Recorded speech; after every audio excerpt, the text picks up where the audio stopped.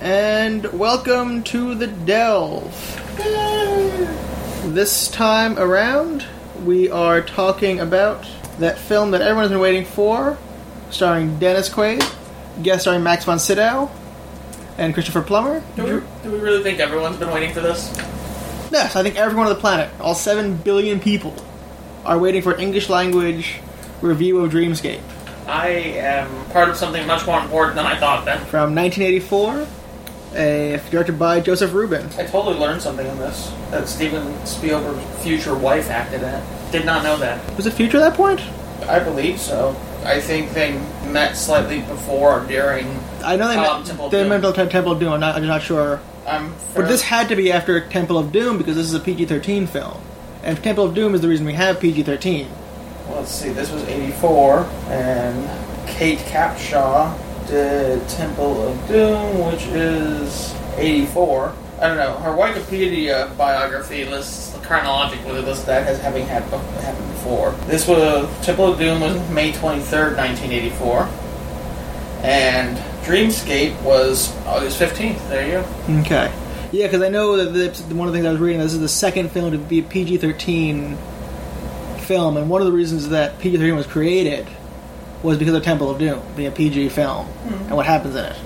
Well, they might not have been married quite then. Not married, but at least they probably didn't even know each other during filming, given that they came out so closely.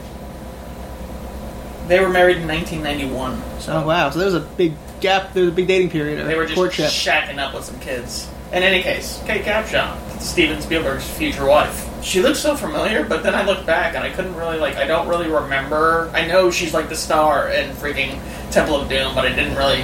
She looks different enough. I didn't recognize her, honestly. And then, I think I know where I got it from. She was, one of the main stars of Space Camp, which I adored as a kid, and should totally be on the list. Oh, let me get that on there. Space Camp was awesome. Right down to the 1980s giant robot thing going on. Not giant, as compared to our future topics, but... Decently sized? Man-sized. Like Johnny Five thing going on. Okay. Robot sidekick, they always... Okay. It's the 80s. There's a difference between giant, let's be D&D here. It's a medium-sized robot. Fair Whereas what we're talking about later is going to be a colossal robot, probably? At least. Yeah. Depending on, framework. Depending on which edition we're working with. It seemed like Godzilla and company often fluctuated in size depending on the needs and sets there. But we'll get to that later. Yes. Right now, we're talking about Dreamscape, which has some good things going for it. There's Dennis Quaid. Dennis Quaid, Christopher Plummer, Max von Sydow, all, fantastic actors. It's a really great cast. It was really well casted and not a bad premise, given that we can find other films we like with this premise. It's just that, yeah, exactly, but they didn't do it very well. I think my problem is that it shot for the stars and it didn't quite land where it needed to land. So let's go with before we go too deep, let's go say what is the premise of this film. The premise being that Dennis Quaid, a psychic who had gone off the grid and started using his abilities for personal gain, which I don't think anyone can blame him for. If you can bet on a horse and win, go for it. Gets recruited back into a Dreamscape program where they're trying to connect psychic minds with people's dreams, and they seem to be it seems to be a helping thing. I mean, it seems to be like a therapeutic use, help people through their fears and problems. He's basically going in there and getting some intelligence. So you can be like, well, this is what you're dreaming about, so this is probably what's going on. Yeah. He came out and reminded to fight a snake man. Yeah. If he beat the kid's nightmares back, help a guy with impotence, standard stuff.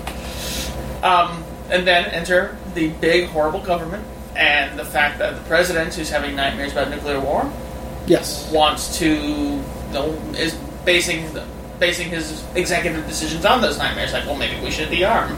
And the super secret spy dude who says, oh, we shouldn't do that, and we'll leave the plot from there. Hijinks ensue. That's Dream battles. The core unit of the plot. Mm-hmm. Dream battles. There are quite a few dream battles. I'm very torn about the CG because I don't think it was CG. It wasn't CG. It was stop motion. But I'm so biased at this point in our day of modern filmmaking that I look at the movie like this and I'm like, yeah, you could have done better. So when we do our Harryhausen episode, it'll just be you going, stop motion. Why? No, some of the stuff was fine, like the Snake Man. Snake Man I thought was really well done. Was well done and everything. I think some of like the camera trickery, the color effects. the I color think that, effects. yeah, that definitely dated the film for me. The evil dude in the dream, did his head look exceptionally large to me? I think it did, but I think that is the actor has a big fucking head. Maybe that's it, because that was just like really abnormal. So that was a problem for me. Like I had some problems with the way they went with the effects. I guess the camera trickery more than anything. I did think the costuming was good. The costuming I liked. I liked that. I liked the design of the dreamscape room. Okay, yeah. With that, very 80s tech. Yeah, definitely. Yeah, like lots of lights and wires just sticking out of everything. This was a much more scientific approach to psychics than I'm used to seeing nowadays. Because when push came to the shove, if you see a movie about psychics nowadays, they probably have really significant and categorized powers. Mm-hmm. Whereas the psychics in here were really kind of like, he could use his powers to get some women and to win bets, but that's really about all he was able to pull off. And like a lot of time, they were very weak psychic powers. Kind of like in Looper, had like very low level psychic powers. In that, the people who did have it were very low level. Sure. And then the plot points about others. Mm. But here's a picture of David Patrick Kelly in the modern day. He's a giant fucking head.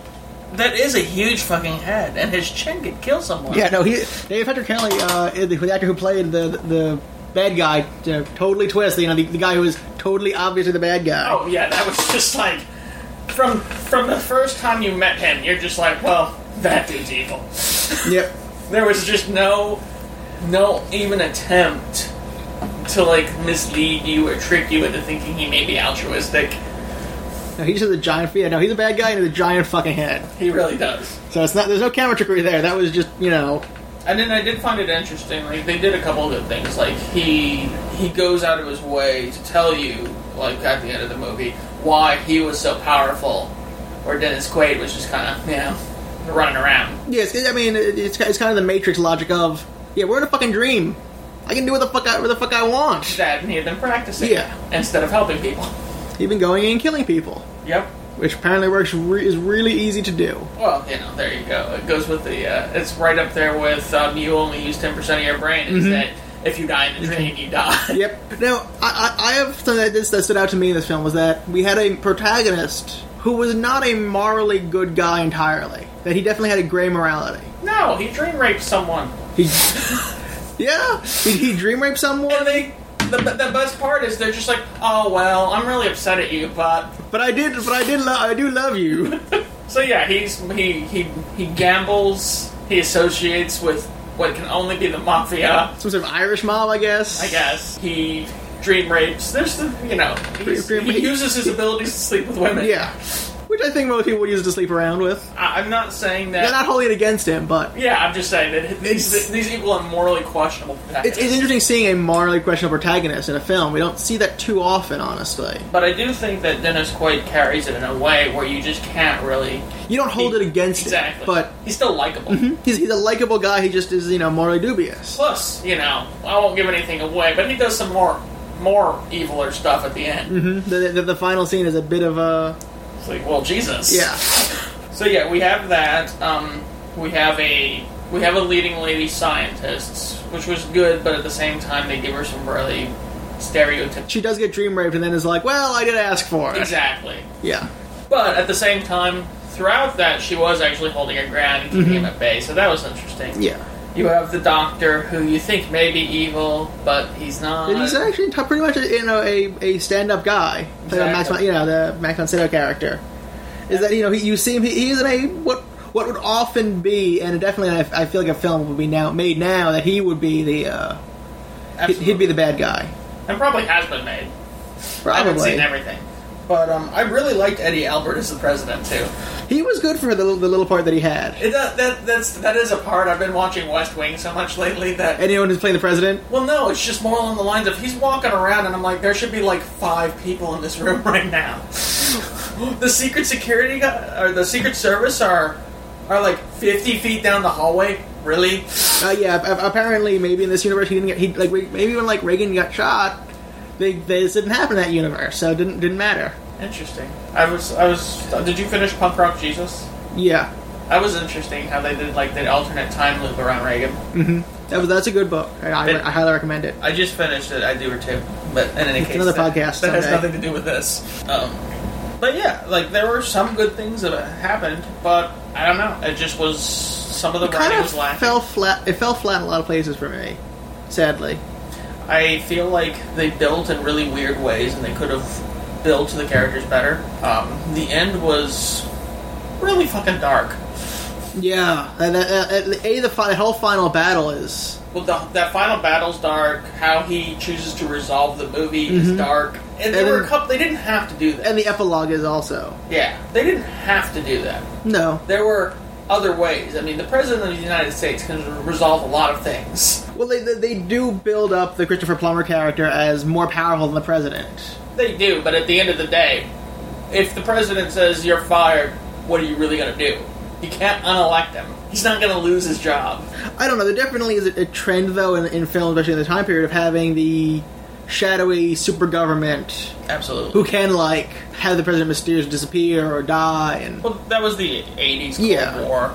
Yeah. And you're led to believe that this is one of the people who is, some sort of secret Illuminati that's controlling the whole game. Yes, they say at one point here, he owns the police, he owns the FBI. Which, really...